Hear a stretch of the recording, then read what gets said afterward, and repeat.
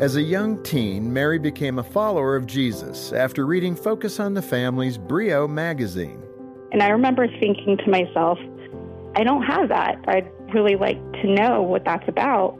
And so it was an inward decision right there that I made in my room after reading, this article in the Brio magazine, that I want to have that kind of walk with God that this girl is talking about. For 30 years, we've helped Mary grow in her faith. We've strengthened her marriage, and now we're equipping her to be a good mom to her own kids. Really Focus on the Family has been, and all the different resources and individuals, the voices of Focus on the Family, it's really been a mentor to me, to my family, and just it's cool to see the legacy. I'm Jim Daly. Working together, we can save more families like Mary's every month. Please call 800-A-FAMILY or donate at focusonthefamily.com/family.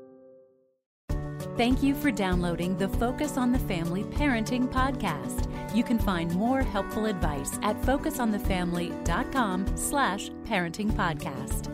As you look around, there are plenty of embroidered pillows, Pinterest boards, and smiling friends who are going to tell you to cherish each and every moment with your children. And that's true, but really, in honesty, day-to-day life rarely feels like something worth celebrating to a lot of parents. Today, you're going to hear one simple phrase that may change your whole perspective on small moments with your kids. I'm John Fuller, and along with me is Danny Huerta. He's head of our parenting department here at Focus on the Family. And Danny, there are things that are really wonderful about parenting. Let's start positive. What are some good things that you remember? I love playing basketball with my son and my daughter as well, and laughter together, playing board games, just the simple things that are a repetition. I remember one time when I was playing with my son. He was very young, and I felt a moment of complete satisfaction when I was just fully present with him for a moment. And it was one where I just really enjoyed it as a gift. We don't always have moments that are long with our kids, but what we can do is keep it simple in our home. And that is having laughter, my son's into lifting weights now, so we'll lift weights. My daughter's into stretching, so I'll do that, and that looks very funny when I'm trying to stretch with her. So she laughs as we do that, and we just try to have as many little moments together as we can. And as kids get older, they get busier, they have more demands on them. And so you have to be creative as a parent to find ways to connect in simple ways. Yeah. So those will create memories. Yeah, well, and we have a really good conversation now with Jim Daly and Erin Lynham about a phrase on a necklace that helped her do what you were talking about, be present and learn to appreciate every moment with her kids, even those less than perfect days. So in the following clip, you're going to hear Erin relate this to her pennies in a jar concept. Every penny represents a week in your child's life. So it's a great reminder about the fleeting time that we have with our kids and how we can invest our time wisely with them. Here's Jim with a question for Erin about how her parenting changed with her younger children. As you move in your motherhood journey with these children, do you feel a sense of guilt with number 3 and 4, or do you just take it as it is and say, okay, I'll do the best I can do? I feel like the time that I do make and get with them means even more. So it's more special. I feel like it is because you had to fight for it. Yeah. For instance, with our for his first birthday party, first baby, first birthday, we rent out a shelter at a park. I cried over the cake several times. And all these details you're trying to align perfectly because you want to create this perfect experience and memory. A Pinterest moment. Yes.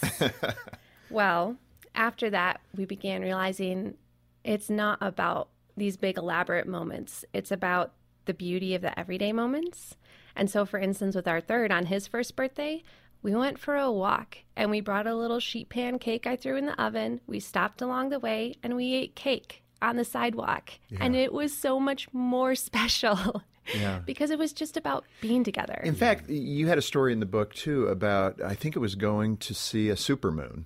If I remember correctly. Yes. Describe that, because that connected to me. That would be something I would do, some big event that I want my boys to be a part of, and that we're going to go see the supermoon. What happened? Yes. A couple of years ago, we had this super moon on the calendar. And so we thought, we live in the mountains now. We can go up to the foothills and get the best view of this super moon. And this was very dear to me because growing up, my parents were the type that would wake us up in the middle of the night to go see a meteor shower or chase lightning storms. And they wanted us to, they wanted that time with us to be so special. And so in my mind, I'm creating that. I'm recreating that with my own children. So I'm trying to get everything perfect. And at just the right time, we go up in the foothills and we park the SUV and we open the back hatch and we get everything set up. And there's a few people next to us with telescopes and cameras. They want to capture the moment also. They're without children, and my children are running around crazy. And so I become very self-conscious. They're ruining the moment, not only for me, but for these other people who have come. And so it was this angst within me I was trying to create this perfect moment with my children, and it was not going as planned. And so when we returned home that evening, we put the younger two boys to bed, and my oldest, he was about 5 at the time, he stayed up and he crawls into my lap. And I was wearing this little necklace that says, "Refuse small love." And he asked me what it said and what it meant. And that's when it clicked to me. Refuse small love. Even though I was trying to create that experience, I felt like, in a way, it was small love. It was more about the setting and not about my children's hearts. And so that moment on the couch was actually a much more special moment to me. Well, what I appreciate about that description, and I think all of us as parents do this, whether you're mom or dad, you create an expectation about the way something should go and what your kids will derive from that moment. And it's big in your mind. Yeah. And they end up caring less. I mean, it's obviously not making the impact you were hoping for. And yet him snuggling up into your arms and then asking about the necklace is the moment. Yeah. I mean, that is the moment. But, man, we get so distracted with that. Yeah. How do we pull back from that and better understand that? Does it help with the pennies? Does it visually give you that impetus to say, okay, I got to rethink what I'm looking for and what I'm expecting? The visualization is so strong that it is this, because they're up in our living room, I see them every day, but also the moving over of the penny. And over time, over the practice of this, with every penny moved over, more and more I see that it is what happens every day in the home. Because the truth is that we don't get a supermoon every day, right? But I have the opportunity to sit with my child on the couch every day. Yeah. And so I want to take those moments, the materials that are already there, and have deep, impactful conversations with my children and lead them to truth in those small moments. Danny, I love the idea that was on Aaron's necklace, refuse small love. But what do you say to the parent who just feels too exhausted to even follow a deep conversation with their children or even find the energy to embrace those little moments like Aaron was talking about? Yeah, the first step is to step away from guilt. Guilt just drains a person because you're just self-blaming, criticizing yourself, and that's just not helpful. The second one is figuring out what is it that I want with my children. And each day is a new day. There are new beginnings. We've talked about it on the show, and those are resets every day. And there may be days where you feel more energy than others. So find the little moments. It can be meal times. It can be the drive time. It doesn't have to be going to Hawaii. Or how about Home Depot instead? Home Depot, doing errands together and having that time together. Those are the things the kids will remember. And if you're exhausted, be open with your kids. Hey, I'm feeling really tired, but I'm really trying to be present with you. And I want to listen to what's going on in your world. And if a parent that is exhausted can look at those moments as potential invitations, it fuels you to look into the child's eyes and just say, hey, invite me into your world for a moment. What's going on? And it's just 5 minutes of going into that world with that child, and you've really created a moment of special connection with your child just by saying, hey, invite me into what has happened. And you don't have to come up with a fantastic question. You just say, hey, invite me into your world. What did you see today? I'd love to know that. We had some family friends over the other night, and I was asking some questions of the adult kids. What do you remember growing up? Give me some dirt on your siblings.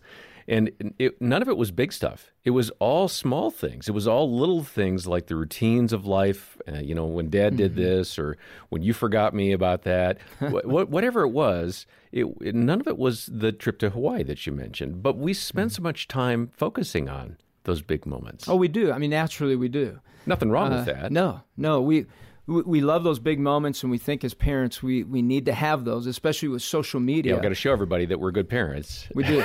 But it is the routine. Yeah. It's those things that we remember. Yeah. Well, as you think about ways to connect on a heart level with your children, let me encourage you to take our free parenting assessment. It's going to help you identify what you're doing well as a parent and give you some ideas for areas that might need improvement. We've got a link for that assessment in the show notes. Also, you'll see some information about Erin's book, 936 Pennies, Discovering the Joy of Intentional Parenting. And if you could, make a generous donation of any amount to Focus today, and we'll send that book to you. Our way of putting a great resource into your hands and saying thanks for joining our support team. Again, details to donate, find that book, and the free parenting assessment, all in the episode show notes. Next time, you'll hear more from Erin as she addresses mom guilt and how to not beat yourself up for your imperfections. And for now, on behalf of Danny and the entire team, thanks for joining us for the Focus on the Family Parenting Podcast.